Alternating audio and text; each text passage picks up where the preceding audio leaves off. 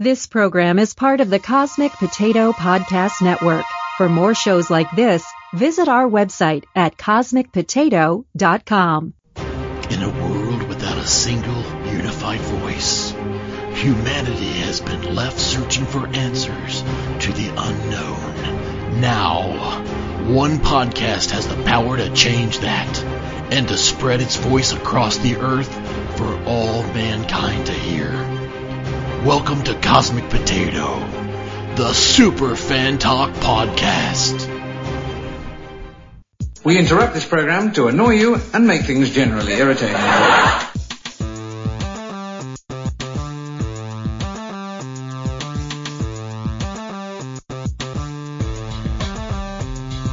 Welcome to Cosmic Potato, the Super Fan Talk Podcast. Easy peasy lemon squeezy. We've got you covered with everything from Marvel to Star Wars. I'm glad you asked that because I wanted to take this time to explain my evil plan. Classic films, trivia games, and beyond. Come into the coast and get together, have a few laughs. Now, on with the show. Keep the change, you filthy animal. Hey everybody, and welcome to Cosmic Potato, the Super Fan Talk Podcast, the show that knows that it doesn't really matter how you prepare your potatoes. Your stomach thinks they're all mashed. My name is Sean Ray, and this week we're gonna be reviewing some stuff. And joining me tonight is one of the hosts of the DC On Screen podcast, Mr. David C. Robertson. How's it going, sir? Hey, it's going all right. How are you? I'm doing well, and John's going to join us in a few minutes, but one of the things that we're going to talk about is Joker, and he hasn't seen Joker, and all of our listeners know that John hates spoilers, and we're going to have kind of a spoiler discussion about Joker, so he asked me to just bring him in when we finish that discussion. So, and if it isn't obvious to the listeners or viewers, if you're watching this on Facebook or YouTube, this discussion will be spoiler filled. So if you haven't seen Joker, if you care about spoilers, then just turn this off and come back after you've seen the movie. So, and I'm not going to go into talking about the plot and who's in the film because by now everybody knows all that stuff. Mm. So, Dave, what I don't. you don't know who's in it? What'd you think? How many times have you seen Joker? I've only seen it the once. Oh, just once? Okay. Yeah, I've only had time to see it once. Yeah. Unfortunately. I almost saw it a couple nights ago, and then that didn't pan out. Yeah. So. Well, what'd you think of it when you saw it? I know on DC On Screen, you guys have already done 3 episodes about it. So something like that. 2 or 3. Yeah. No, I think it was just 2. And then the last episode we put up was just talking about, was just news stuff. And it was titled something about the Joker, but it was like Joker's making all the money in case you didn't know. Oh yeah. Like I think the last time I checked it was like 723 million. Yeah. So. Yeah. Worldwide.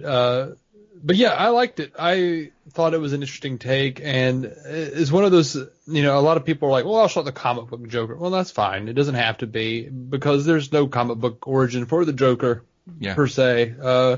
Even in the, primary issue that we all look back on, The Killing Joke, he says, he remembers it differently, different times. If he's to have a past, he prefers it to be multiple choice. Yeah. So, I'm perfectly okay with these little Elseworlds type, renditions, different auteurs coming and doing different takes on comic book characters. And I think Todd Phillips is absolutely genius for what he did in that regard. Because a lot of people I've seen are complaining that it's not really a comic book movie. It's not really a movie about the Joker. It's just a movie that Todd Phillips wanted to tell, and they just slapped a recognizable IP on top of it to make it sell. Well, they shot it on $55 million budget. Guess what? It worked. Yeah. If that's what they did, it worked. And the general audience doesn't go to see original IPs anymore. So that's kind of on us. But I dug it. Yeah, because 9 times out of 10, everything that comes out is either a sequel or it's a remake of an old TV show, or something like that. There's not a lot of original stuff that comes out. So yeah, it's almost like Todd Phillips wanted to make his own original film, but wanted to do it with a big budget, so he kind of tricked Warner Brothers into making it a Batman movie. A little bit, but like if you know where to look in the film, there are a lot of allusions to pieces of the 80 years of Joker's history. Mm-hmm. And he has said repeatedly that he's read comics for ever since he was young. And they specifically, before writing the script, specifically went back and looked at different things and kind of cherry-picked what they wanted out of the 80 years, which is all anybody can do at this point. You can't canonize everything in one single movie. Yeah.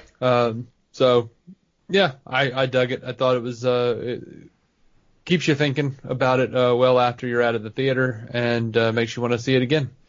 One thing that struck me is when the film first came out a couple weeks ago, the next day I started hearing a lot of reports of people that were surprised at how dark and gritty it was.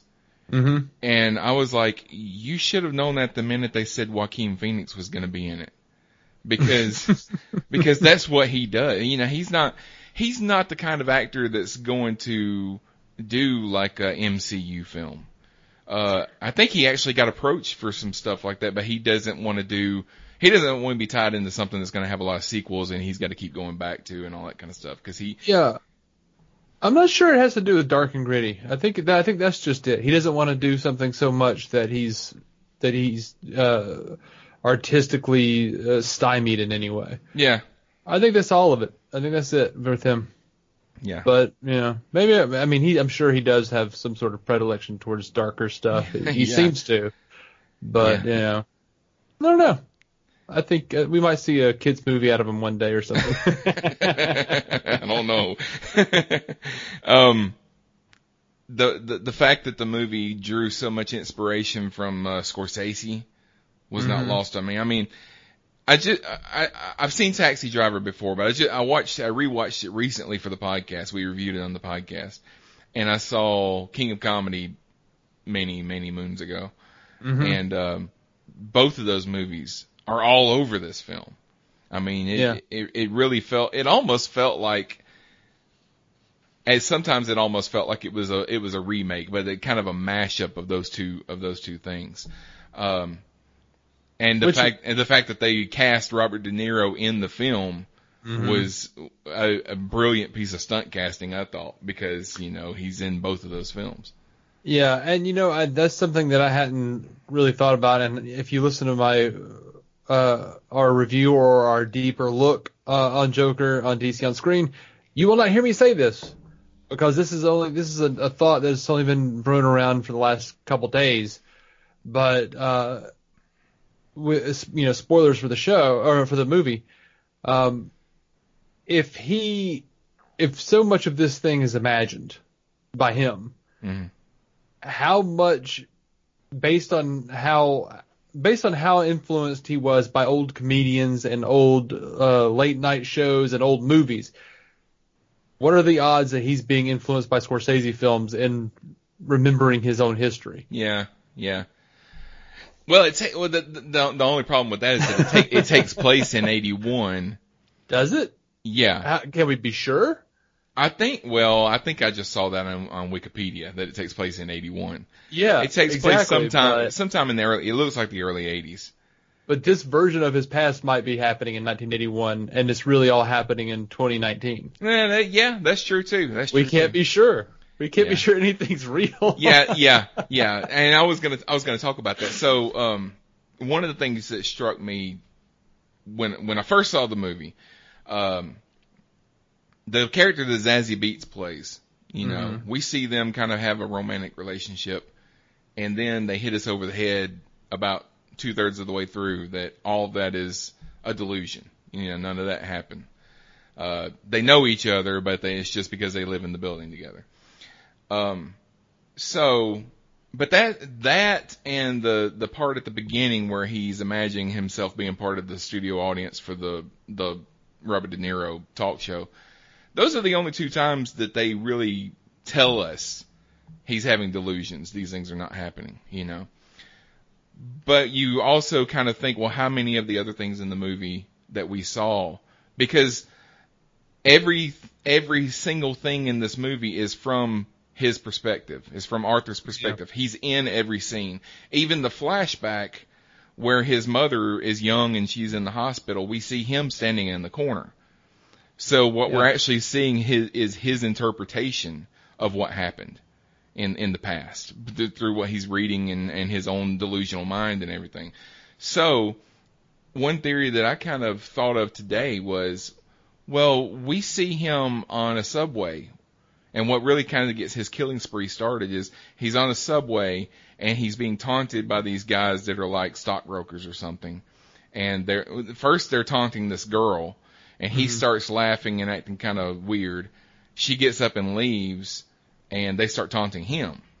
Mm-hmm. And then he kills them. He kills two of them right then, and then he chases the third one down and kills him out in the subway. So, what if what actually happened was these three guys were just on the subway not doing anything? Mm-hmm. The girl got up and left because he was sitting there dressed as a clown and laughing to himself and acting weird. And the whole part that they were taunting him was all part of a delusion. And what got his killing spree started was part of a delusion. He killed these three guys for no reason.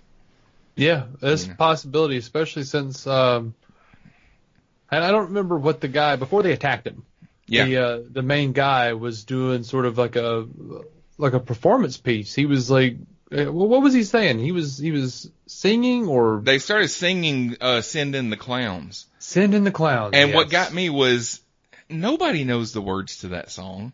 Nobody knows. I mean, not really. No. So yeah, that made me wonder if that was untrue. And at this point, I think that everything in the movie is up for debate. Yeah. Like, I don't know if you know the Suicide Squad cast. Tim over there on that show was talking about, like, as he's sitting in the office with the social worker, it says the clock said it was 11:12, and then when she asks about him being in the insane asylum and what got him put there, which we never find out in the movie, by the way, it cuts to him like hitting his head on the mirror in the asylum, and it says the clock is 11:12. It's the same exact time. Yeah. So there's a possibility that he's still in the asylum and none of that's even happening. Like, yeah. I've heard the theory that the entire movie was in his head, and I don't go by that theory just because I want to think that the movie that I just sat and watched actually happened. But I do think that there are a lot of things that happened that in actuality happened differently than what we saw, because we're watching it through his eyes, and his eyes are crazy. You know, I personally don't think that it was true that Thomas Wayne was his father. I do think that Thomas Wayne was a dick, because I think that everything that we saw on TV in the movie was real. I think that the TV was supposed to be our window out into the real world from his delusion. So when we saw stuff on TV, that's what was really happening. So when we saw him, Thomas Wayne on TV, and he was saying things like, we rich people look at poor people that don't do anything with their lives like they're a bunch of clowns, something like that. I think that really happened. So do you think Robert De Niro actually played that clip, that footage of him on stage performing? Yeah. And made fun of him? Yeah, I do think that happened. Okay. Because I think that what we saw in the actual comedy club didn't happen the way we saw it, because we saw him get up there and he started laughing and it was kind of cringy and everything. But then when he started actually telling his jokes, the audience seemed to lighten up and they started laughing. I don't think that happened. I think that he just stood up there and he told his jokes and everybody sat there staring at him in silence because they were uncomfortable. Yeah. So, and also a lot of people are saying, well, I wonder what they'll do with a sequel. And I personally hope they don't make a sequel to this, because I don't think Batman works in that universe, because this is almost like the real world. and a billionaire with high-tech gear, masked vigilante running around, stopping criminals doesn't seem realistic enough to be in this world. Plus, the Joker in the comics is Batman's equal. Mm-hmm. He's just as smart as Batman, or just as crazy as Batman. Yeah, that too. But this Joker he's just mentally ill, Mm-hmm. So, well, I believe there will be a sequel.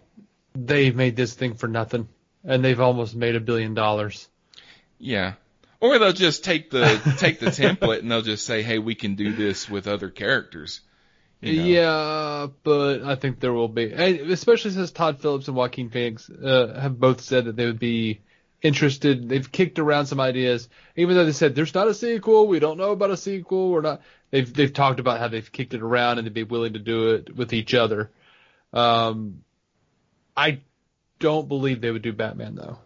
If they did do something Batman-esque, I would hope that it wouldn't be like actually Bruce Wayne becoming Batman. I would hope that they would find a way to kind of tell that story in a more real way.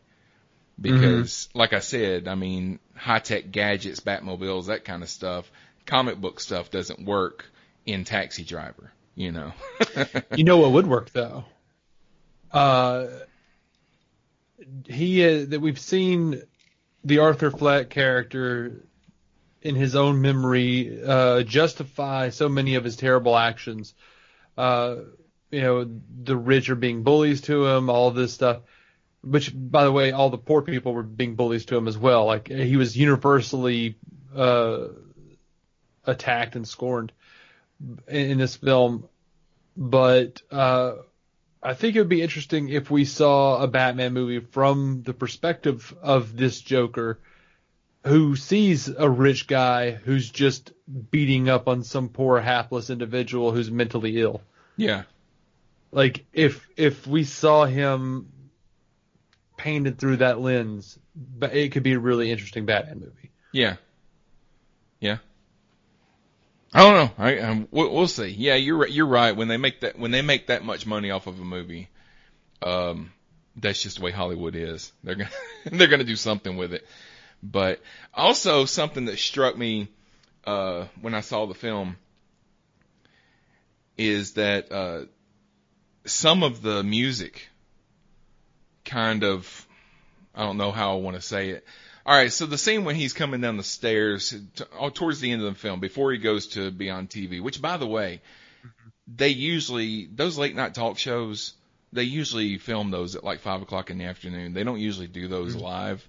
The most unbelievable thing is that a character Robert De Niro's age would be up at 11:30 to do a talk show every night. But when he's coming down the stairs, they're playing Rock and Roll Part 2. Mm-hmm. And if you know the history behind that song, they don't play it in the NBA anymore, because Gary Glitter, the guy that performed that song, is in jail for child pornography and sexual assault and stuff like that. So it's almost like they were kind of correlating that with the story that we were watching, a character that we're kind of rooting for in the beginning, and his spiral downward, you know, because that song is kind of, that's a song that people used to party to all the time. And now when we hear that song, we're like, that guy. Because Joker in this movie, Arthur Fleck, is a character that in the beginning we feel sorry for him. He's mentally ill. He's got society is stacked against him. Society created its own monster, because he was getting help, and all of a sudden, because of funding, he loses his medication and starts his downward spiral from there. So, I think you would have gone crazy without that medication anyway. Yeah. Or with the medication anyway. Yeah, probably. Like, as horrible as everyone was treating him. But it's kind of like Walter White from Breaking Bad. We felt bad for him in the first episode. That's a segue if I've ever heard one. because we're going to talk about El Camino in a few minutes. But it's kind of like Walter White because we felt bad for him. But there comes a point where he becomes the villain. You can't feel bad for him anymore because you see the choices that he could have made to go a different way and do something different, and he chose to go further down and darker, and that's what Arthur's doing in this film. So, and when we get to El Camino, not that it really has anything to do with El Camino aside from being in the same universe, and I'm going to tell you now because I want you to think about it. I want to know what your thoughts are on the moment Walter White became irredeemable. Like, what was his primary sin? And what was the moment? I know what it is for me, but yeah, I know what it is for me too. I'm just always curious to ask people. Yeah, we'll wait till John comes on, and then we'll bring that back up. So yeah, I mean, that's basically all I had in my notes. I mean, I probably had 3 pages of notes, but but I condensed some of them. But it's one of these movies that you go back, you just keep thinking about it. And I don't remember there ever being a film related to a comic book franchise that's made me really think that much afterward. I mean, it's a fun story, good guys versus bad guys, the good guy wins, and then the movie's over, and then you wait for the sequel. Or you wait for the next one, the next Marvel movie to come out, the next DC movie to come out, or whatever. Yeah, I know I haven't thought about a comic book movie this much since Tank Girl. That's the joke, everyone. Yeah. That they're remaking. They're remaking Tank Girl. Yeah. I'll watch it. All right. So yeah, everybody, if you haven't seen Joker, go see Joker, or when it comes out on demand. This is not a movie that you have to see in the theater, but there are aspects of it that I think are best in the theater because when the movie started and that title comes up and it takes up the entire screen, you know, people don't usually use the entire screen for the title anymore. They used to. Right. If you watch old movies, the title would be all the way across the entire screen. Now it's this thing was like they constructed the opening stuff, all of that just like an old movie too, like the old Warner Brothers logo, everything. Yeah. You should go just to see that on the big screen. And then at the end, it just said the end up on the screen. Yeah. Yeah. You don't see that very often either. It's usually just credits start rolling. They evoked a lot of Batman animated series type of imagery. Even what's his face is Robert De Niro's his show. That font was the Batman animated series font. Yeah, I did notice that. I knew that I recognized it from somewhere. But yeah, very old school. I dug it a lot. Were you expecting Arthur to kill Murray like that? Because everything that they were showing us led us to believe that he was going to go on television and kill himself. I suspected he was going to kill himself for a while. It certainly seemed like he was going to. And I thought, he might kill Murray. He might kill everyone in the audience. And then I just stopped thinking about it until it happened. I was just like, I just want to be excited. I just want to be like excited and like surprised and like, whoa, no. So I have to shut off my brain because I'll convince I'll like second guess the movie out of me enjoying it. Yeah. Yeah. I wasn't expecting to see him kill the entire audience. I think that probably, they're kind of pushing buttons with this movie. It's not the movie doing it. It's the media trying to push buttons and say that it's going to incite some violence. And yeah, it was way less violent than they were saying it was. Yeah. But I think that if he had started shooting at the audience, it probably would have. But, there are a couple of things that I noticed, like the scene where the two cops are chasing him and he goes onto the subway and he basically works his way out so that the people on the subway attack the cops. Mm-hmm. Because the cop shoots somebody, and then everybody starts attacking the cops, and then he gets off the subway and runs away. Then we see on the television a few minutes later that they're in critical condition at the hospital to tell us that they survived. I think that in the original script they probably were killed. Mm-hmm. Or probably we would have not heard anything and just assumed that they were killed. But then they came back and told us.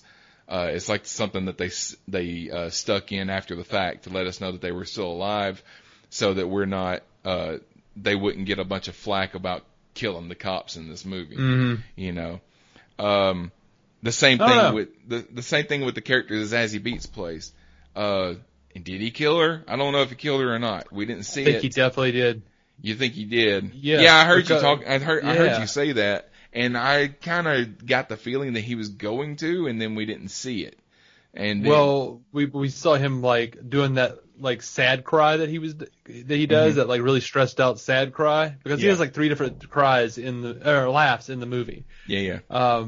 He has like the distressed, upset laughter. He has the fake laughter, and then there's the one at the very end that Todd Phillips has said is the only time he genuinely laughs, which is at the very end when he's in the room with the doctor at in the asylum. Mm-hmm. But yeah, he's sitting there like chain smoking and like doing that laugh, that like distressed laugh, and we see the ambulance come through and show up. That is to me, that is just like juxtaposed with, with that cut. There's no way that they're alive.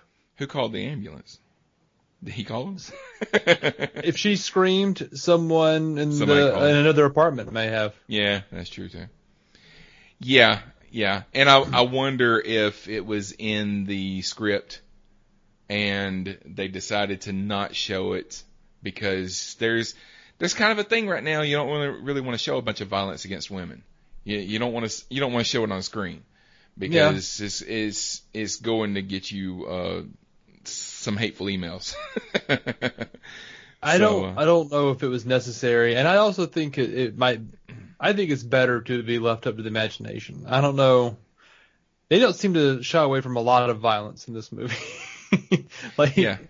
It seems like they're just kind of picking and choosing their battles, whether it was mandated or not. And there's only one kill in this movie that was really bordered on gruesome, and it's when he stabbed the guy that he had worked with, when he stabbed him to death in his apartment. That was pretty. That was not gruesome, but bloody. That was a pretty bloody kill. The rest of them were, gunshots we see on Law and Order SVU every week. So yeah. I don't know. I felt bad, but I also kind of felt like I wanted to cheer for him when he got that guy. Yeah. Like, that dude was a complete jerk to him. Just like, oh man, he had it coming. Even if it was like, that was too far, man. You should have just punched him or something. But he had something coming to him. Yeah. Yeah, that's the thing about it. Everybody that got killed in this movie, we can say for some reason or another they deserved it. But then again, we're seeing it through his eyes. Yeah. So obviously we think that they deserved it because he thinks that they deserved it. But if it didn't really happen the way that he's seeing it, then we don't know. There's no way to know. Yeah. All right. So it makes it a good movie. You just don't know. It gives you something to think about. I'm going to bring John Irons in on this call. Oh, sorry about that. But hey, work party saying. There's Mr. John, and I can hear his television. Yeah. The slow reveal. Now, are you? All right, so we just finished talking about Joker, for the most part. Although the Joker talk is not quite over. We're through talking about the movie, but I wanted to talk for just a minute about, because suddenly 2 weeks after the movie came out, there's all these stories coming out about Jared Leto and being angry that they made a Joker movie without him. I'm like, why is this suddenly coming out 2 weeks after the fact? But have you guys talked about this Dave? We have not talked about it. I haven't looked into it. We dropped an episode and then all of that dropped. So I haven't even really looked into it at all. I read an article that was saying that he tried to get his representation to have them kill it. Yeah. And I wouldn't blame him, honestly. That seems kind of reasonable, honestly, in a lot of ways. Yeah. Well, let me say this. I am not one that really hated. A lot of people hated him in Suicide Squad. I did not hate what he did in Suicide Squad. He was not the problem in Suicide Squad. Yeah. Being edited by a trailer house was the primary problem of Suicide Squad. Yeah, because to hear him say it, most of what he did was edited out of that movie. There was almost like there was a whole other movie edited out. I think he suffers. There was a lot, and he was more of a primary antagonist originally. But a lot of the test screenings for that movie, they hated the Joker Harley stuff, all of the domestic abuse segments of that, because for some reason, I blame Hot Topic and Tumblr, but apparently Joker and Harley are relationship goals now. Yeah. And David Ayer wanted to do no, let's do Joker and Harley. So they wound up cutting a whole lot of that out. But and then Warner Brothers had them re-edit the whole movie with a trailer, or had a trailer house re-edit the whole movie. Mm-hmm. But yeah, I think he also suffers from a delusion himself. I think there were hours and hours and hours of him just experimenting with David Ayer, and him just doing different things. And I've shot video. It's not even on a professional level. Just doing it as a hobby, doing comedy sketches and stuff. You will walk away thinking you have so much more material than you actually have, and then when you start editing, you're like, well, 3 minutes of that 3 hours is usable. Even right. even when your friends are doing well, or whoever you've got acting is doing well, you're like, for the tone, this 3 minutes here. Yeah. So I think it's very possible that there was a lot more in Leto's mind, that he was just like, oh man, I killed it. And then there's just a very small amount that was there.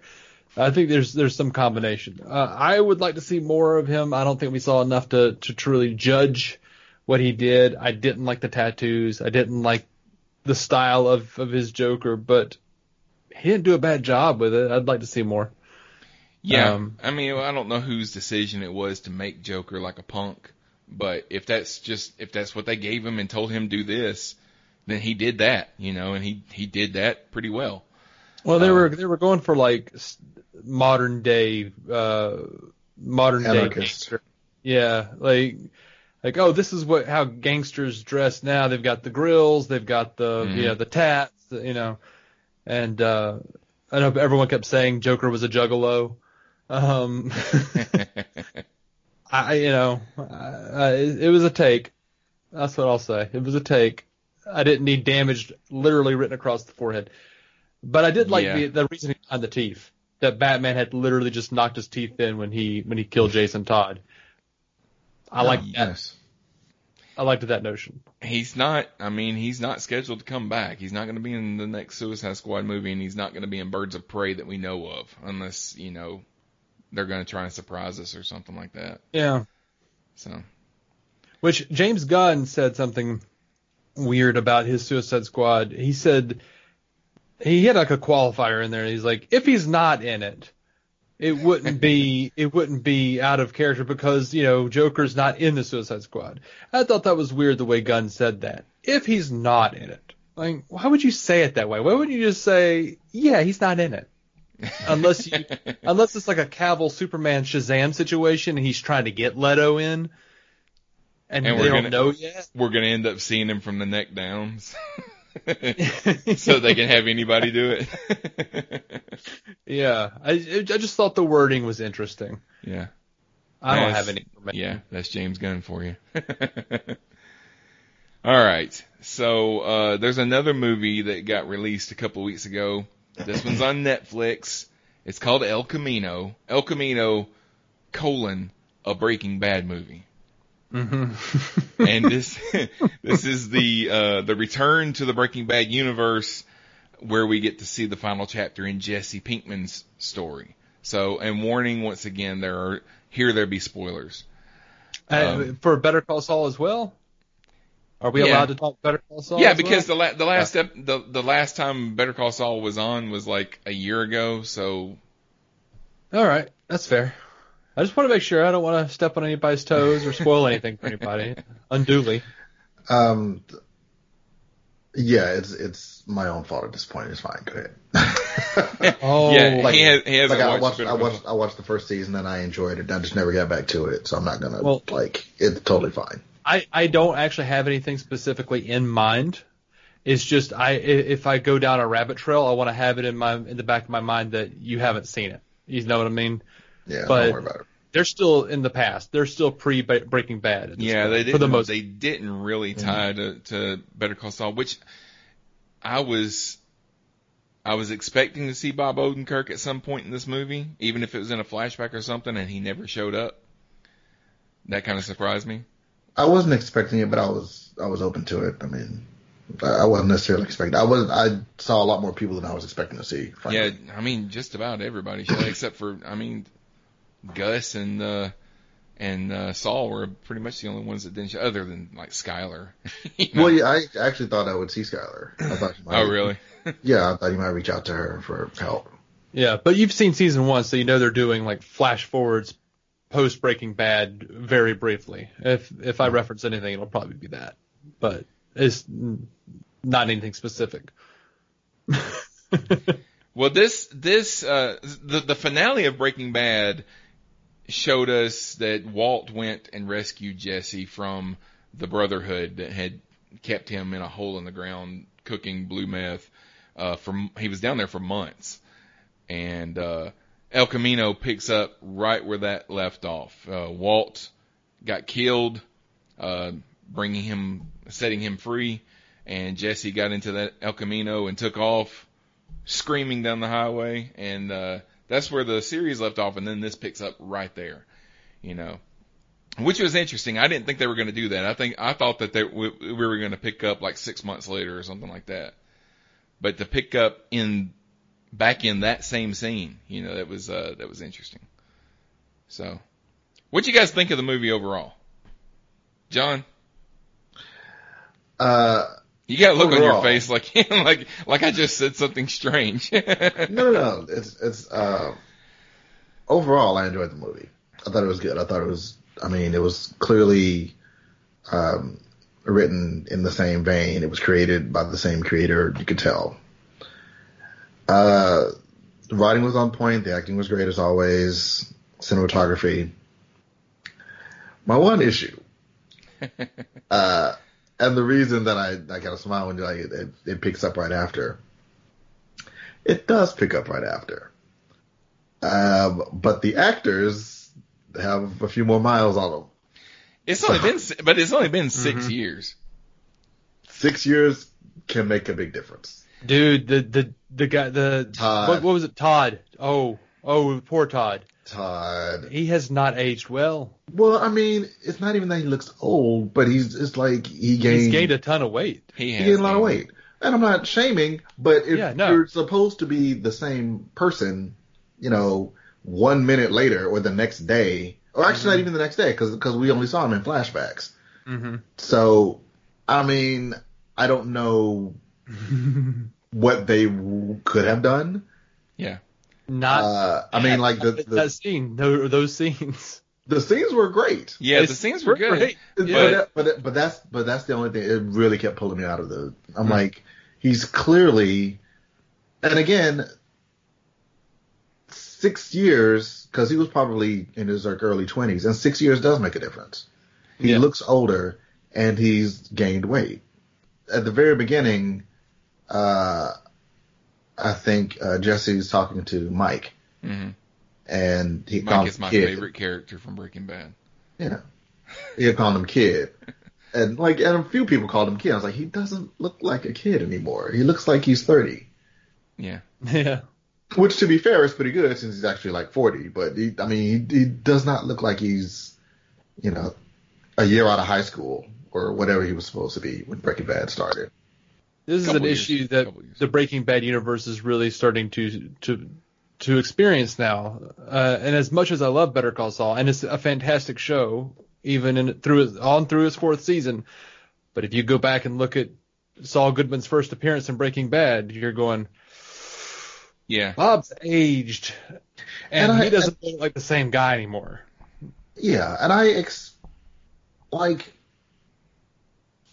that's built in. Like, I mean, I know we live in the real world. I'm not expecting, MCU level de-aging technology. That's fine.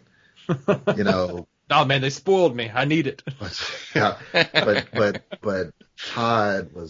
Todd really pulled me out. Because you can kind of even headcanon, well, he's been living in a hole, like an animal. He's aged. I get it. He's got a lot more miles. Well, they put some scars on him to kind of cover up the fact that he's aged a little. They put some scars on his face and stuff like that. And honestly, it was really, Todd is the only one that really kind of pulled me out of it. Because Walt doesn't look that different. Shaved head does a lot. I could tell he was wearing a bald cap. His head looked way more bulbous. Oh, I didn't even notice. It was like Rosenbaum in the last Smallville, man. It was. Yeah. It's like, give him the fedora, man. Give him the fedora. Cover it up. No, Todd is played by Jesse Plemons is the actor's name that plays Todd. Mm-hmm. And in his defense, this is coming from someone that has struggled with his weight his entire life.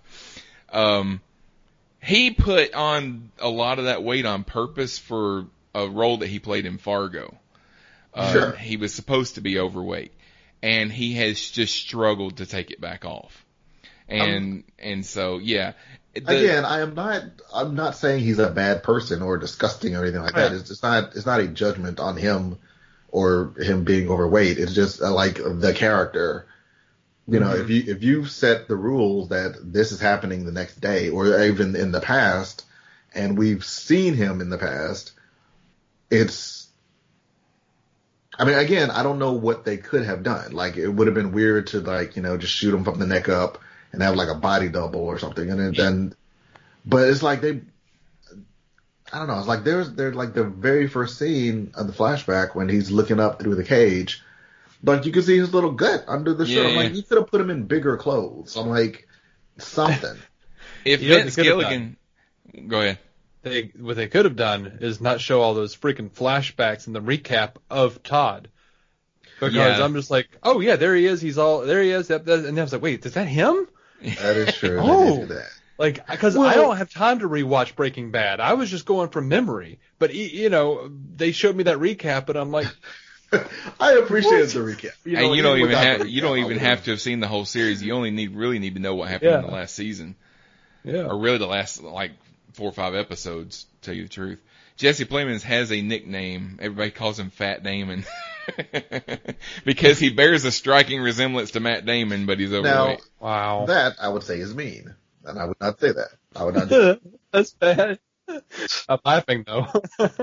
If Vince Gilligan met with him a year ago and said, hey, I'm writing the script for a continuation of Breaking Bad, and you're going to have a lot in it, do you think you can get down to your fighting weight before we make this movie? He says, oh yeah, sure. A year goes by, the script's written, it's time to start shooting it, and he hasn't lost very much weight. What are they supposed to do? He's got to figure out, well, we still have to make this movie, or else That's honestly what I suspect was the case. But again, you could have put him in back-ear clothes. Yeah. I mean, sure.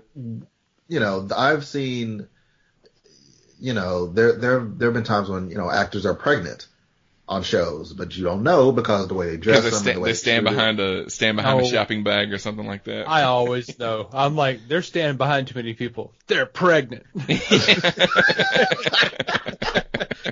I'll be honest. A lot of times I don't know. Well, I mean, I'm not going to go through a list of people, but I certainly, unless you make it. But again, I dive in. I enjoy, getting swept up in the story. I'm not the guy to look for, the little mistakes and the clock said 4:15 and now it says 3:22. Like I don't. Yeah. I enjoy taking part in production. Yeah. I don't. So that's, like if they had like thrown me a bone, like help me help you. Yeah. If he had said, "Yeah, I've had this really bad sinus infection. I've been taking these steroids," then you would have been like, "Oh, okay, I get that." Yeah, like, oh man, what happened to you? Oh yeah, I just took some medication. I'll be fine in a couple days. No. I got stung by a bee. Yes. I was out in the sun too long. I swelled up. I don't know. Yeah.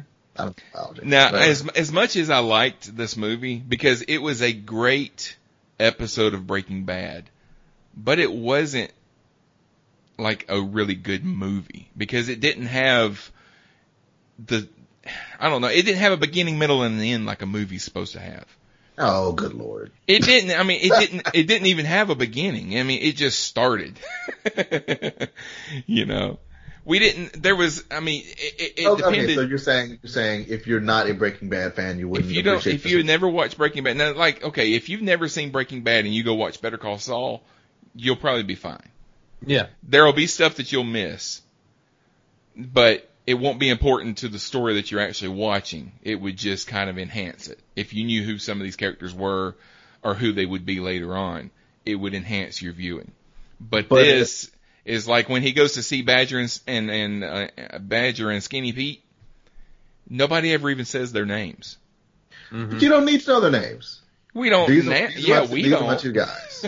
No, I mean, these are my two guys. Like they're the people that he went to for help. That's really all you need to know. Yeah, I think I agree with Sean on this one. But I have problems with the whole movie. Well, I mean, I really liked the movie. I mean, I really did, but it's because I'm such a big Breaking Bad fan, and this is a better ending because I like that we got an ending to Walt's story in the finale. We never got an ending to Jesse's story. This is the ending. You know, all we know is that he escaped. What, did he escape and go, drive over the next hill and get pulled over by the cops and now he's in jail? Okay. Let me ask you something. I mean, you could still ask that same question now. Like, are the cops ever out in Alaska? Like, the story doesn't end. And I think he's fine now. He's got a new identity. You could have said that. He didn't have a new identity then. He's got a new identity now. Unless he gets arrested and gets fingerprinted, he'll be all right. My biggest problem with this movie is at the end of Breaking Bad, Jesse's free, off to start a new life, and we are left to imagine what that new life is. And at the end of this movie, the last thing we see is Jesse driving off to start a new life, and we are left to imagine what that new life is. Yeah. There was no point to any part of this movie other than to just go, oh, Jesse's kind of cool guy now. Look at what he did. He got it together and got out of Dodge. That's cool. All right. What did I just watch for 2 hours? What would you want? What would I want? We start the movie off in Alaska. He's already left that life. He's woodworking. Like they were, like we saw him daydreaming about in Breaking Bad. That way, you can have something from his past catch up with him. Maybe even that kid that, he left the letter for, he has to go save him. Somebody's coming to him. There's some sort of situation where he has to go find that kid and save him. And you wouldn't have seen any of Breaking Bad. You just know this dude had a bad past. This dude, there was somebody he cared about, and now someone from that past is coming back. We've seen a million action movies like that, and if Vince Gilligan did it, it would have been 10 times better than any of those stupid action movies. Yeah, but the only thing is, no matter how they ended that movie, unless they killed him, then it's going to be, he's going off and we don't know what happens to him after that.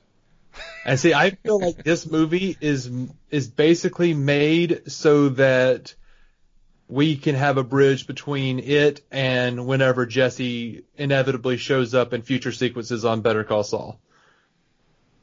If he does. I'm fine with all of that. He does.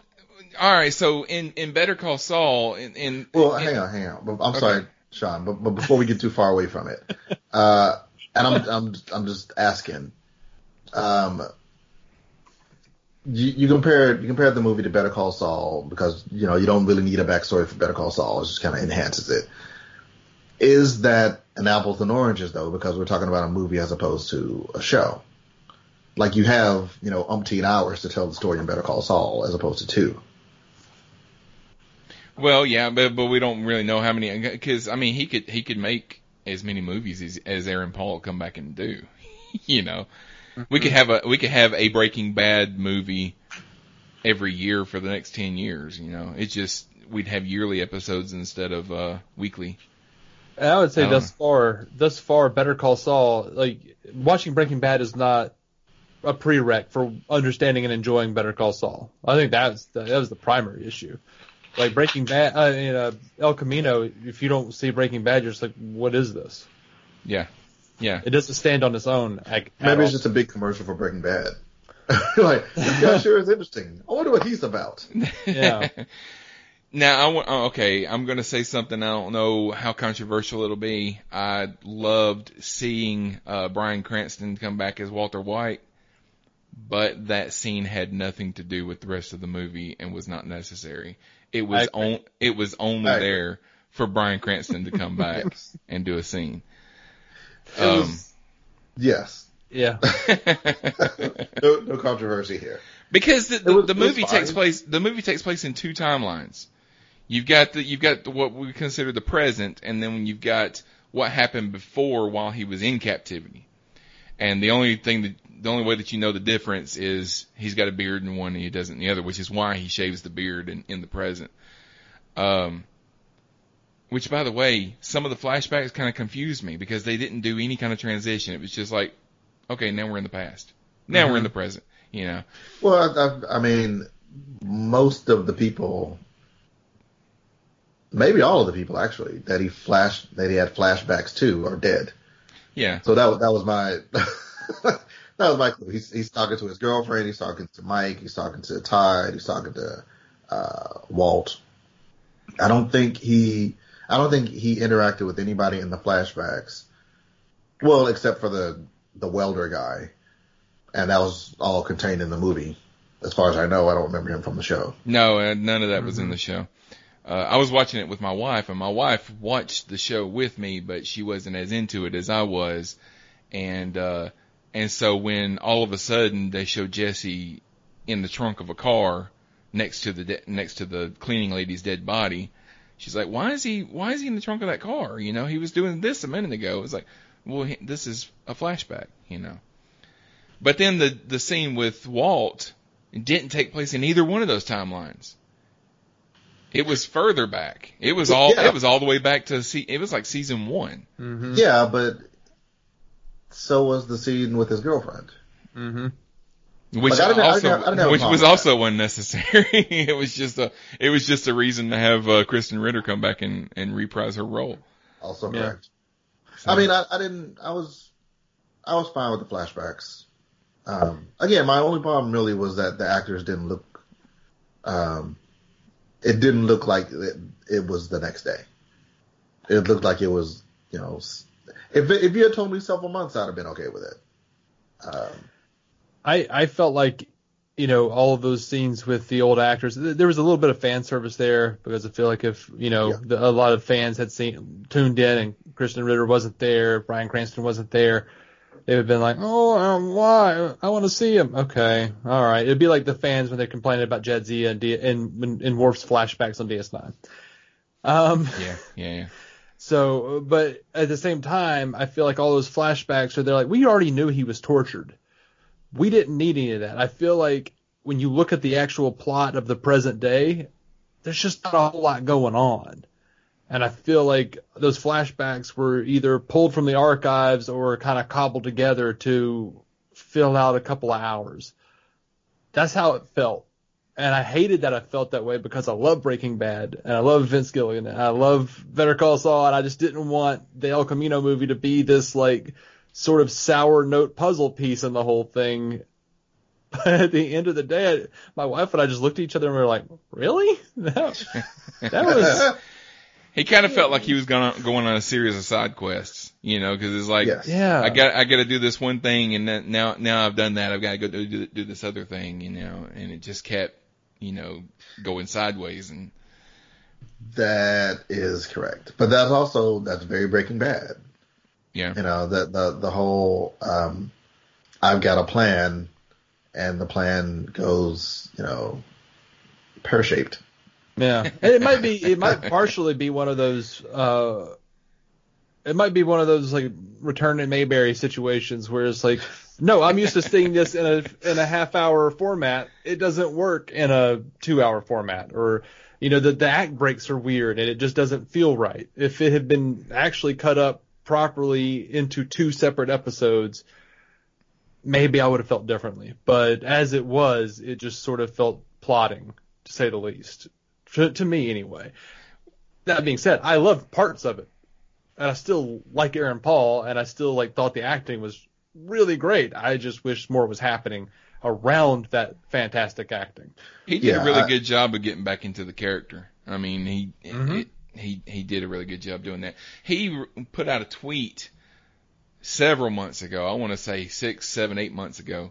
And in the tweet, there was a picture of him and Bryan Cranston, and they looked like they were next to a river, like they had just gotten out of the river or something like that.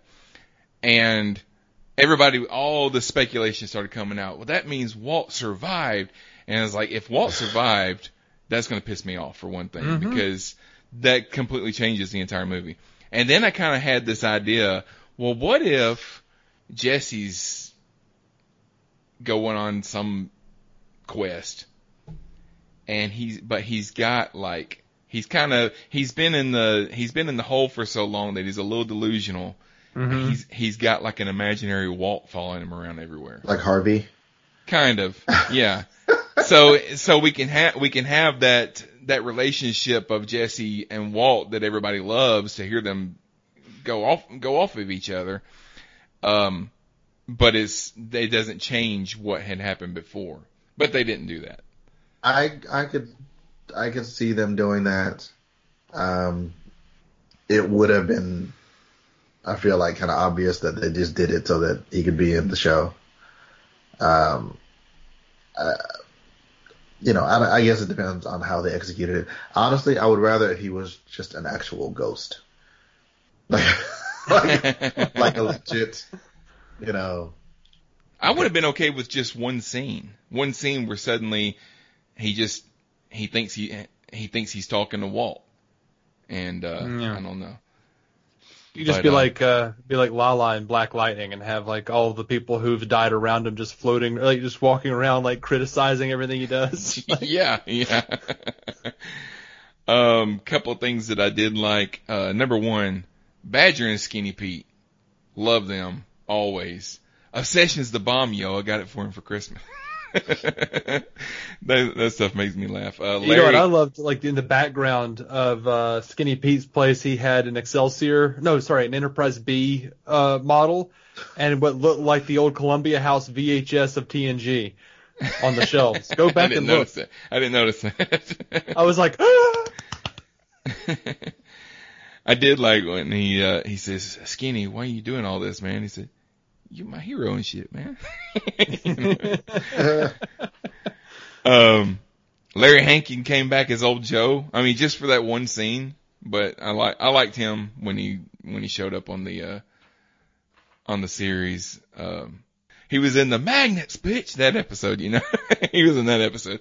And, so it was fun to see some of those cameos, I thought that, like when he was there, he was checking out the car, and then all of a sudden it went off. Part of me thought that they had put something in Jesse. That they had they low-jacked Jesse. Yeah, they low-jacked him, like in case he ever escaped or whatever, and which would have been horrible but cool. The report. Did you guys notice the radio reporter reporting about Lydia? They didn't call her Lydia. They said unnamed woman that Walt had apparently poisoned and she wasn't expected to survive and all that kind of stuff. So that was how Jesse found out that he had killed her or whatever. Mm-hmm. So, do you want to say a few words? Nice lady, excellent housekeeper. That was great. I liked all the little callbacks. Like, I was, and I didn't catch some of them. A couple of them I did, but like, I was reading like a list of all these different callbacks that like rounded out stuff from Breaking Bad. Like, Jesse had strangled Todd with a belt, and that's how he killed his cleaning lady. And Jesse, when he shot the guy, it was a misdirect, and the same way Walt killed all those dudes with the gun in the car, and when the gun went off with the car caught on fire, just like Jesse's coat caught on fire. Like, just like weird stuff like that. I enjoyed all that. That was really cool. Vince Gilligan is really good about putting like just little moments inside of serious moments to bring a little bit of comedy into it, just enough. It's like at the beginning when they're bringing the El Camino into Skinny Pete's backyard, and he hits the basketball goal and knocks it over. You know, just a little moment like that. And then when they're rolling the housekeeper's body up in the carpet, and then they have to unroll it so Todd can take his belt back and put it back on. That's a Vince Gilligan kind of thing that he would write, you know. It's like weird. It's it subverts the drama of it, but it's like little human moments I think that's the brilliance of those comedic beats is they're like little human moments. And, you don't see a lot of that in TV. I don't feel like anymore, or at all, period. Not even anymore. Just, it's always got to be like, here's a punchline. There was an X-Files reference in the Vince Gilligan's first writing credit for television was on the X-Files. Yeah. He wrote the episode that Bryan Cranston was in. I can't remember the name of it right now, but he was. I don't remember it. It was basically, I have to keep driving west or my head's going to explode. And if I stop, my head's going to explode. So he has to keep going west, and of course, eventually you're going to get to the ocean. But when he opens when Jesse opens Todd's glove compartment, there's a pack of cigarettes in there. The cigarettes are Morley. Were they Morleys? They're Morleys.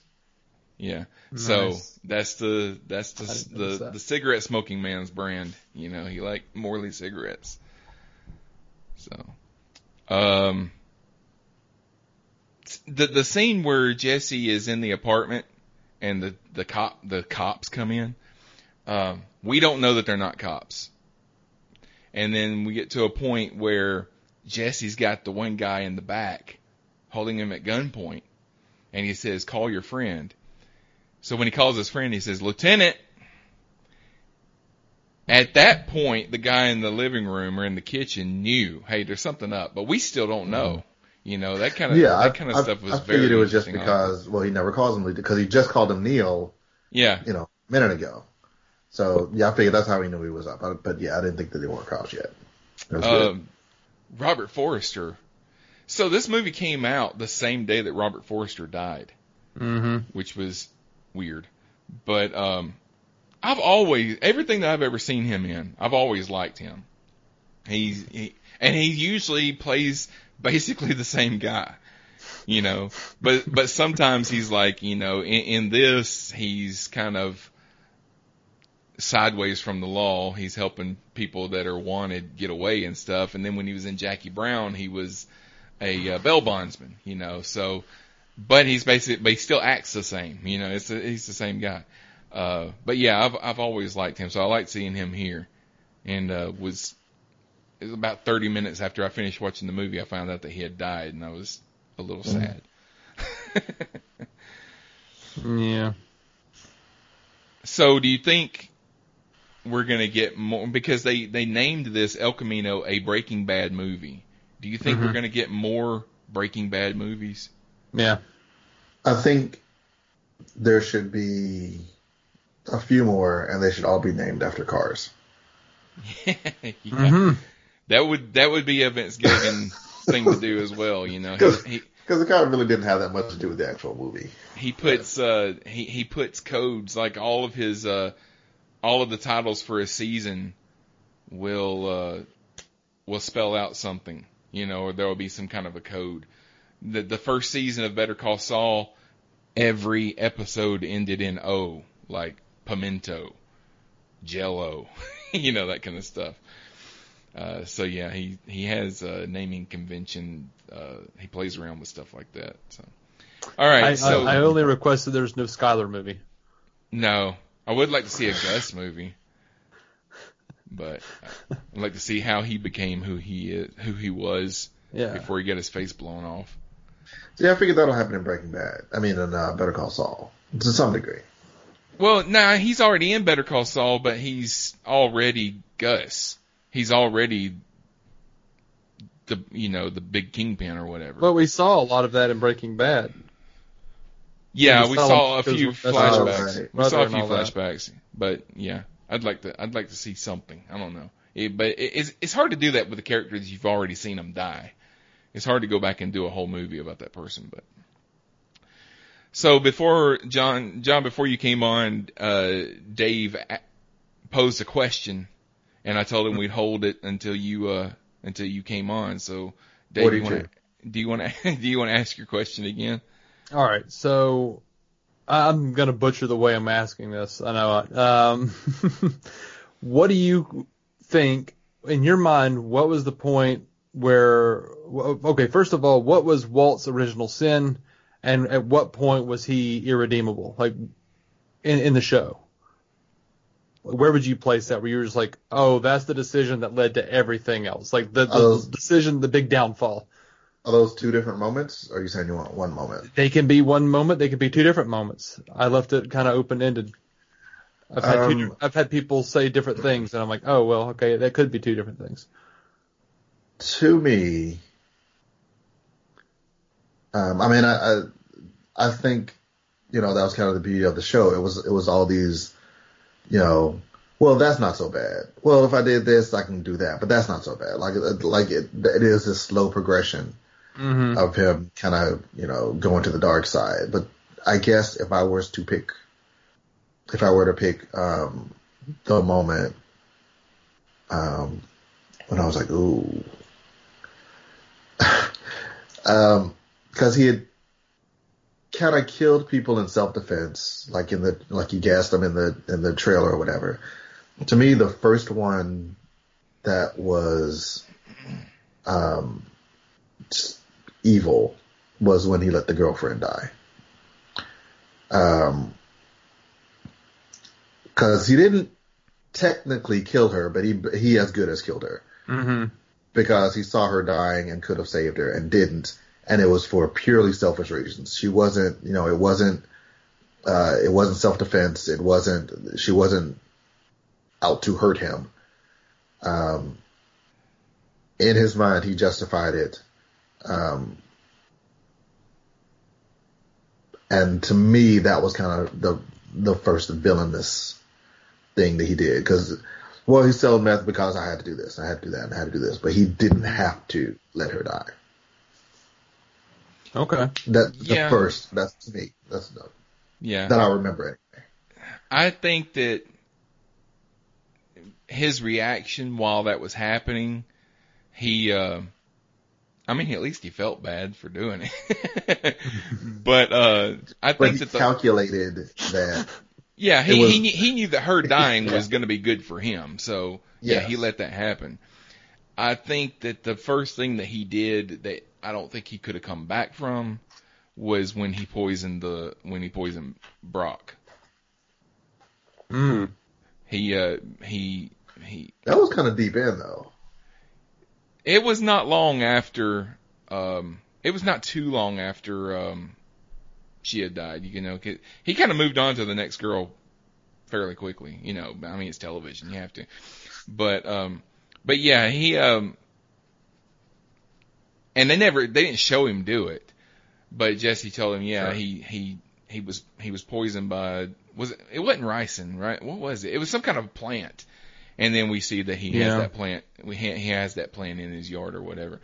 And so he poisoned him. and could have killed him. It didn't kill him.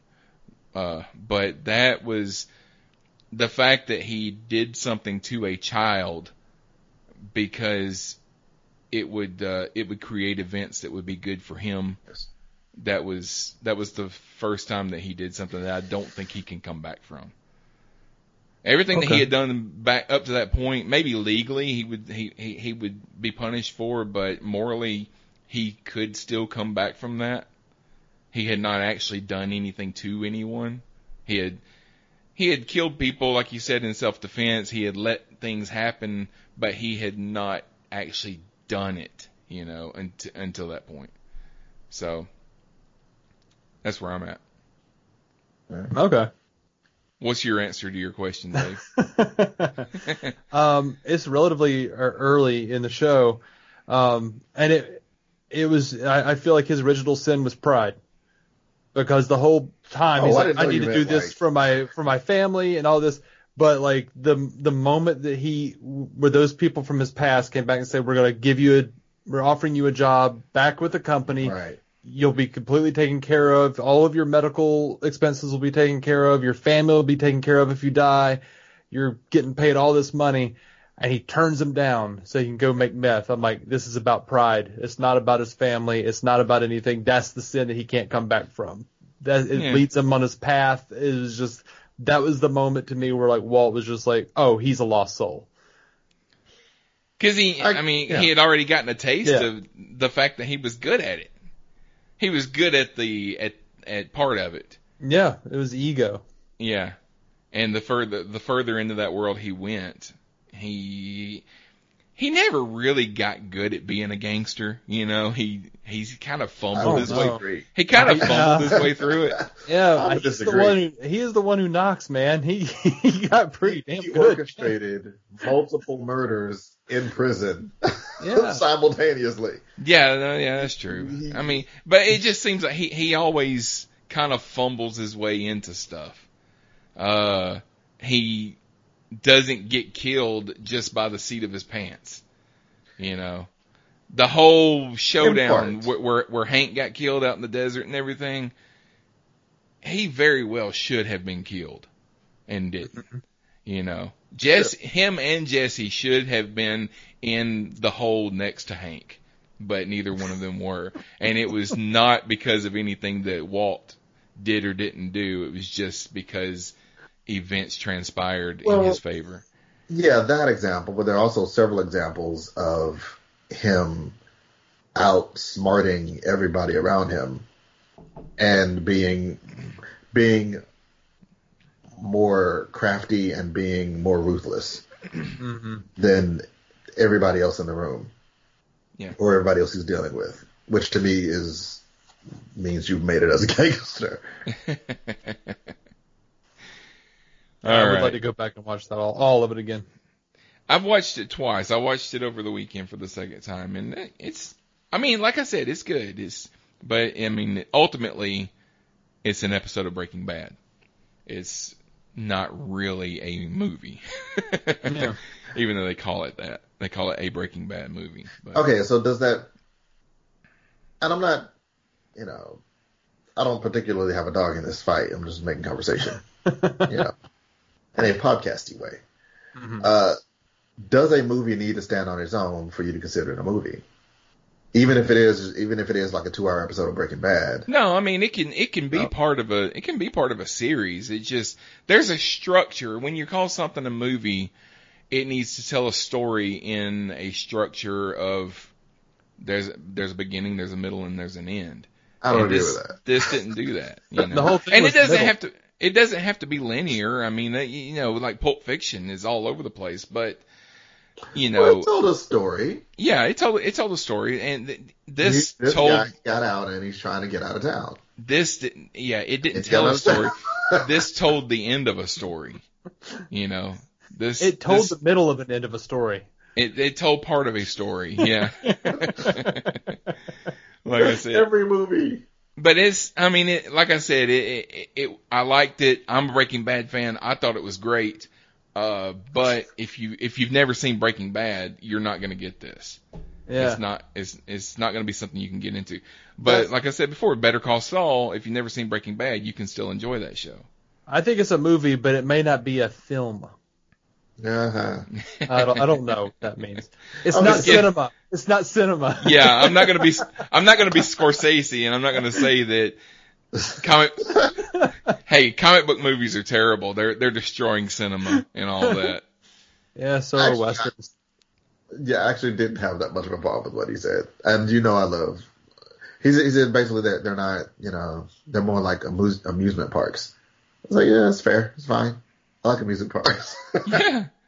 I don't have a problem. Yeah, Francis Ford Coppola came behind him and said some other things, but, he's just mad because, what has Francis Ford Coppola made lately? I have no idea. I haven't heard from him in a while. Was it The Irishman or something? That's Scorsese. Scorsese made The Irishman, yeah. But does he have to make something else though? I mean, isn't he done? Then why is then shut up. I think if you're done, then go away. I don't think there's any comic book movies are just the westerns of today. Like there's always been the big blockbusters that kind of take over everything. And then you have the Scorsese Coppola affair that belongs at the Oscars, where people like to pretend that they're smart and they enjoyed a thing, and they know how it ended.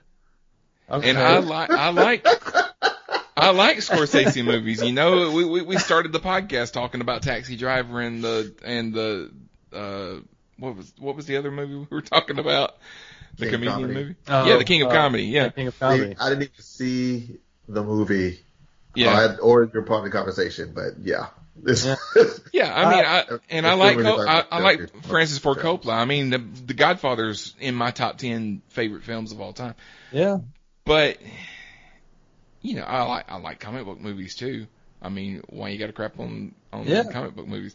I mean, but the thing is, I think that the reason that they're coming out and saying all this stuff is because we're starting to get to a point where some of these comic book movies are showing up at the Oscars. Mm-hmm. They don't want to compete against comic book movies. My movie, The Irishman, should not be next to Joker in the Best Picture category. And I'm sorry, Joker belongs in that category. It was one of the best pictures of this year. I would agree. So it's one of the best movies in the last couple of years, at least. Yeah. But I mean, they're like, okay, well, now it's not Oscars for the best visual effects. Now they're actually starting to compete on what I like.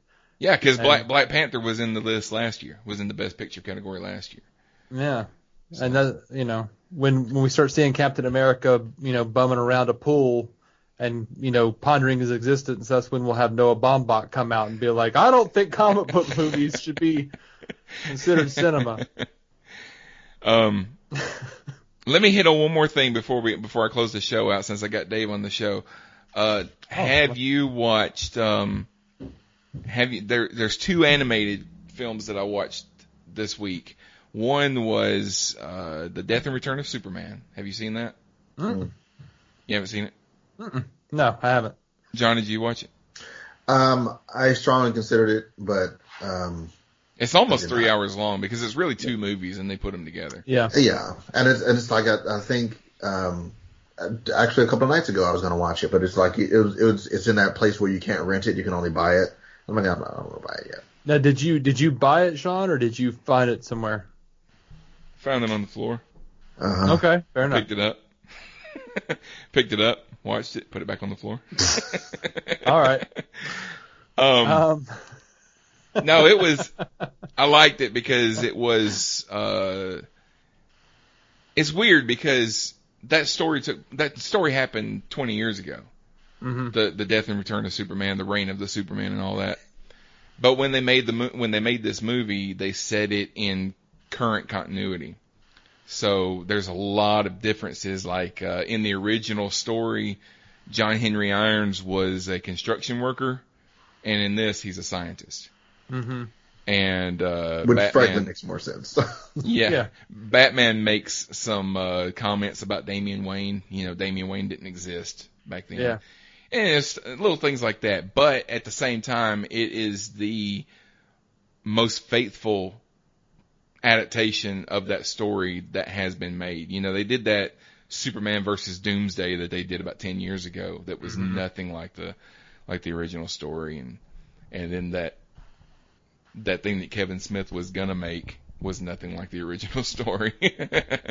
Now, have you seen the other movies leading up to Death and Return of Superman? Because this is actually in their like post Flashpoint continuity of animated films. I've seen some of them. I haven't watched all of them. I've seen a few of them, and it's hard for me to when they come out. It's hard for me to know which ones are part of this continuity and which ones are something completely different, because they did that Batman and Harley Quinn movie that was just really weird, because it was almost like I was watching Adam West Batman. It was like a parody of the animated series. Yeah, it had fart jokes and stuff in it. You know, yeah. It was weird. And then they had Batman and the Ninja Turtles, which was actually a good movie. Yeah. But standalone it was continuity. Don't worry about it. It's just there to be enjoyed. And then I've actually watched about half. I haven't finished it yet. I'm going to finish it this weekend, but I watched the first half of Gotham by Gaslight. Have you seen that? Absolutely. Yeah, we reviewed that one. Did you? Yeah. It's pretty good. Which I remember the comic when it came out. I read the comic when it came out. I think it improves upon the comic. Yeah. Have you seen that, John? This is no. Batman. Yeah, it's like Batman and Sherlock. And well, if Batman took place in the 19th century, that's what. There's a Batman Ninja. Also, have you seen that? No. Yeah, no, I haven't seen it. I'm aware of it. There's a Wonder Woman film. There are various DC animated movies that I intend to get around to. What did I see? I saw the Green Lantern one and Emerald Knights, First Flight. Well, yeah, but there's one that just came out a few months ago, and something else, another one I can't remember what. You never know when you watch them what you're gonna get, because sometimes they're really good, and then sometimes they're the Killing Joke. To be fair, the only part of the Killing Joke that wasn't really good was the part that Brian Azzarello did at the first 40 minutes with the first half Batman getting it on. The first half of the movie, yeah. The second half of the movie was a very faithful adaptation of the original story. Yeah, but I was about to say, I expect at this point my DC animated film to be pretty good. Like it's rare that I'll see a bad one. They range from okay to really good. Yeah, in my opinion. But part of the problem with adapting Killing Joke is like a standard 22-page comic. There's nothing. Yeah, it's just one there. issue. Yeah. Like just make a Batman animated series episode out of it and just be done with it, man. Don't you? Do the long Halloween. They haven't made the long Halloween into a film, have they? Yeah, the what? Man, the Long Halloween. I don't know that one. Jeff Loeb, Tim Sale is fantastic. It's Batman trying over the course of a year throughout the seasons trying to find the holiday killer. So good. So good. And then, Kevin Smith did that Cacophony and Widening Gyre. And I'm like, this will make a pretty good, film, 90-minute film or whatever. But yeah. No, Dark Victory. They want to go back and make Batman and Harley Quinn. Well, that was a Bruce Timm thing, and Bruce Timm says it's canon, and I say it's not. No. You don't want that. The only thing in that thing that I actually liked for canon was getting rid of Nightwing's mullet. Yeah. I was so sad to see those designs and those actors wasted. I was like, oh, why are you doing this? But Justice League versus the Fatal Five, that was pretty good. I think I saw that. And that was in the same canon. That might be the one I'm thinking of. Or what's one of the ones I'm thinking of? Yeah, I saw that one. Yeah, that was pretty good. I saw it. There was one that I wasn't crazy about. What was the one that had Constantine in it? Oh, Justice League Dark? Yeah, I wasn't crazy about that one. But I think it was mainly because it was about characters that I'm not really familiar with. I thought it was okay. So. That's fair. That's modern audiences for you. We don't know these characters. We don't like it. Yeah. I don't read comics. I don't read comics anymore. So, characters that I grew up watching, and I watch those, and I'm okay with. Even if they're current continuity, I'm like, well, this is different than I remember, but it's the characters that I know, you know. Mm-hmm. But when they make something that's about characters that I have no idea what their backstory is and stuff like that. Yeah, but they shoehorn Batman in there for you. Yeah. He was never in the books per se, but let's just shoehorn him into the Justice League Dark. I mean, what was the one that was basically Suicide Squad that was kind of more based on the Batman video games than anything else? You know what I'm talking about? That one was good. The Arkham Asylum one? Yeah, Assault on Arkham. Yeah, there you go. That one was solid. That was I like that. Troy Baker playing a very Mark Hamill sounding Joker. Yeah. I enjoyed that one a lot. It was a lot of fun for us. I mean, I like all the Arkham canon. I don't like playing video games too much, but I like watching the movies of the video games on YouTube. So I'm just so bad at video games. I had the first Arkham game that came out, and I'm so bad that I still got it. This is a game that a competent player could probably get through the whole thing in 4 or 5 hours, and I'm 3 weeks in, and I'm still. Well, I was playing. I had no idea what I was supposed to be doing. Yeah. Like, no one showed up. It's like, Batman, you need to so and so. It's just like, go. I'm like, all right, I guess I'll run around. I've got to go pull up maps online to tell me where I'm supposed to go and all that kind of stuff. Yeah, I need to. I'm not a big, huge, sprawling open world. Like, no, I don't. Yeah, I don't want to just run around and find stuff. Like, I want a quest. Mm-hmm. Give me a mission.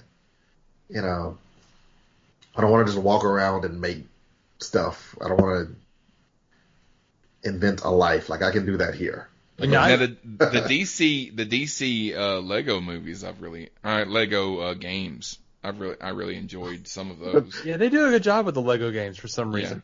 Yeah. I haven't played any in a while. But they understand that they're fun. Yeah. Yeah, I know. DC movies. Hey, Aquaman, Shazam, they were fun. Okay, how many movies did I have to go through to get to them? I mean, they were. Look, Zack Snyder was trying to do something. All the critics who were 8 years old when Iron Man started weren't having it, and made sure that Rotten Tomatoes and the general audience thought that it was a bad movie. So no one. Well, I mean, people still went to go see it, but Warner Brothers were, knee-jerk reactionaries, and we didn't get to see the end of Zack's, vision. And I don't know. I wish they had done it. I didn't agree with everything Zack was doing, with everything he wanted to do. But if they had just let him do it, it would have been over now. We could have been moving on to something else. Oh, I mean, they're done with him. I think they're done. I mean, the Snyder Cut fans are still wanting that movie, but he had a 5-movie plan, and it was wrapping up this year. So we would have been done. Have they given up totally on trying to keep anything tied to that universe? Because I know we still have a Wonder Woman movie coming out. No. It's still very much tied to that universe. In February, we have Birds of Prey coming out. Birds of Prey and the Fantabulous Emancipation of One Harley Quinn, which is very much a Suicide Squad sequel, like a David Ayer's Suicide Squad sequel. She has broken up with Leto's Joker. We see her throwing knives at a drawn picture of him on the wall. Like, it's very much set in that universe. James Gunn's The Suicide Squad is set in the same universe. We've got Viola Davis back as Waller. We've got Jai Courtney back as Boomerang. Harley Quinn is back. Margot Robbie. Wonder Woman 1984 is set in that same universe. Shazam 2 is in development. Yeah, I knew they were still making those movies. I just didn't know Black if they Adam. were still trying to build a DC universe like they were with Justice League and everything, because they're also coming out with stuff that's not tied to that universe, you know, like Joker, you know, and Batman, is not tied to that, yeah. Or so far as we know, Batman. The Batman, but, yeah, I think they're just doing both and just seeing what happens. And the problem, one of the big problems with DC, and Marvel will come to this shortly. One of the big problems with DC is there are so many different fans who have their own little version of those characters in their mind. Like, oh, well, that's not my Superman. My Superman is Christopher Reeve. Or, oh, my Superman is animated series with Paul Dini. Oh, my Batman is Adam West. My Batman is Michael Keaton, Kevin Conroy, whatever. And they're so persnickety about it. Now, that's going to happen for Marvel whenever they decide to recast Tony Stark. It's already happening with Tom Holland and Spider-Man. And from what I understand, they might be sidestepping that by doing like a live-action Spider-Verse. Fingers crossed. I would love to see that. But when people are entitled, fans are entitled. And it's sad that they're unwilling to look at anything differently and kind of try to see anything from a different perspective, or allow creatives their own license to mess with something. Because I do believe Snyder was working towards, and he was definitely working towards an endpoint. We know that. Like, the whole thing was going to end with Batman sacrificing himself to take out Darkseid.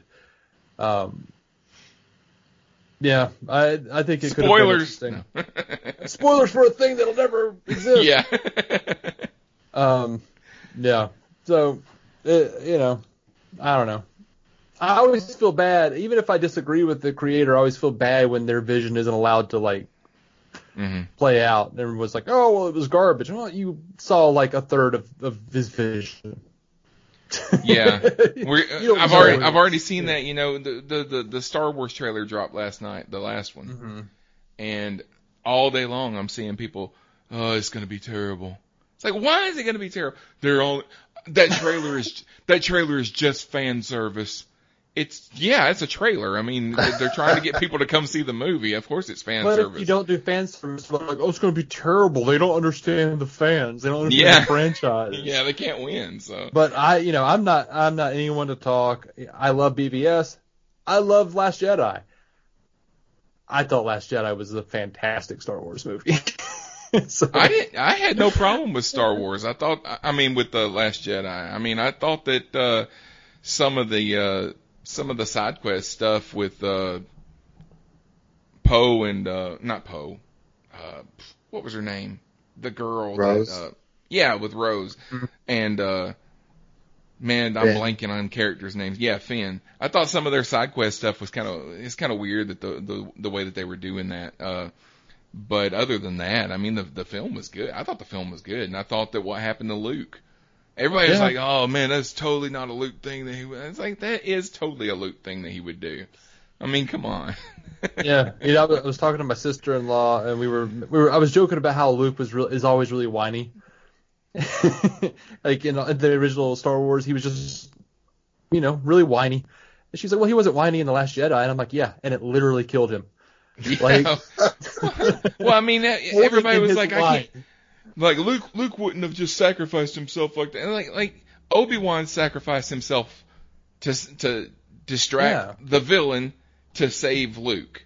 Mm-hmm. Now Luke is the Obi-Wan, and he's sacrificing himself to distract the villain to save what's her name? Rey. Right? Rey. Everyone. Yeah, Rey. And his everyone. All right. I don't know. I guess that'll do it. Dave, thanks for being here tonight. Let everybody know where they can find you. Oh my goodness. You can find me at dconscreen.com. We're in the Apple podcast store. We do news and reviews. You can find me on the Star Trek Universe podcast, with Matt Carroll of the Marvel Cinematic Universe podcast. And we're doing a Picard primer right now. We're going back through and watching some pertinent episodes about Picard, Data, the Borg, and 7 of 9 in preparation for Star Trek Picard coming up. And that's what I got to plug for right now. We are going to do We are going to do the same thing on the landing party, but I don't think ours is going to be as detailed as yours. I think we're just going to do maybe 2 or 3 episodes of Picard episodes leading up. I don't think we're going to dig in. We might do the best of both worlds. We might do All Good Things and Nemesis. We have 14 episodes planned with a possible 15th. Yeah, see. To cover every week leading to the end of the year. Yeah. Well, I only my schedule only lets me record once a week. So, and I have to pick which one of my podcasts I want to do that week. Don't get me wrong. I don't know how we're going to do this. Yeah. All right, John, where can we find you?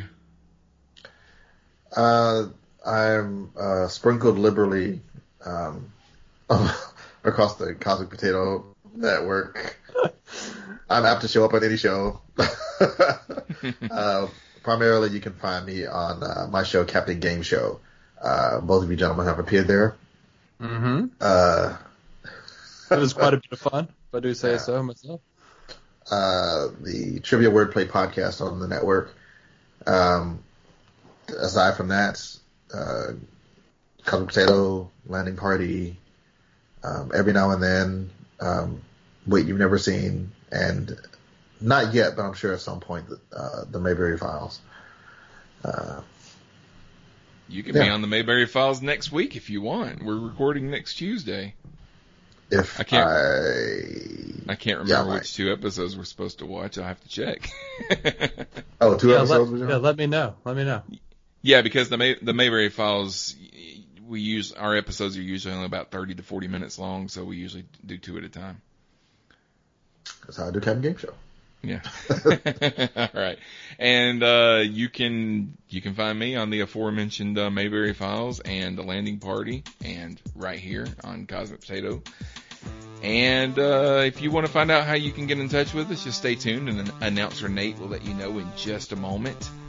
But thank you for listening to this week's episode. Be sure to join us next time on Cosmic Potato, the Super Fan Talk podcast, when you might hear John say, you know, a lot of times when the Kool-Aid Man breaks through a wall, he's holding a little picture of Kool-Aid. In my headcanon, that's his son, and they're just trying to make the bus.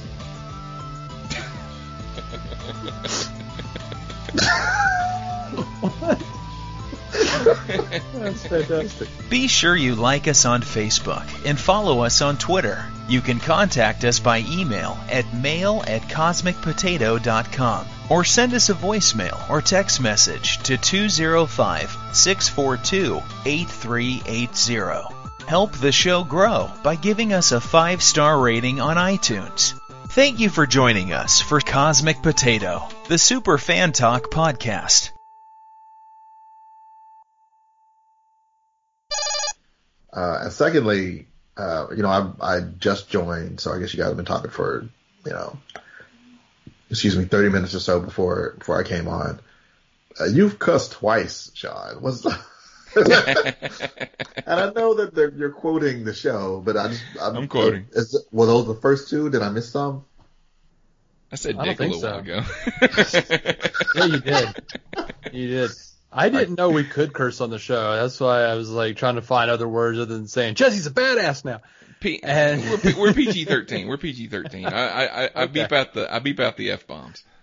I don't notice cursing too much anymore. So if you've heard DC on screen, you know that's true. I just once I get on someone else's show, I'm just like, oh wait, is this one of the ones where they don't do it? It's a bad place to be. No, I only beep. I never tell anybody that they can't say something, and if they say something that I don't want to go out, I beep it out when I edit. So that's fair. And it's just F-bombs that I beep out usually, unless they go on some kind of weird tangent, and it's just too much, which doesn't usually happen, but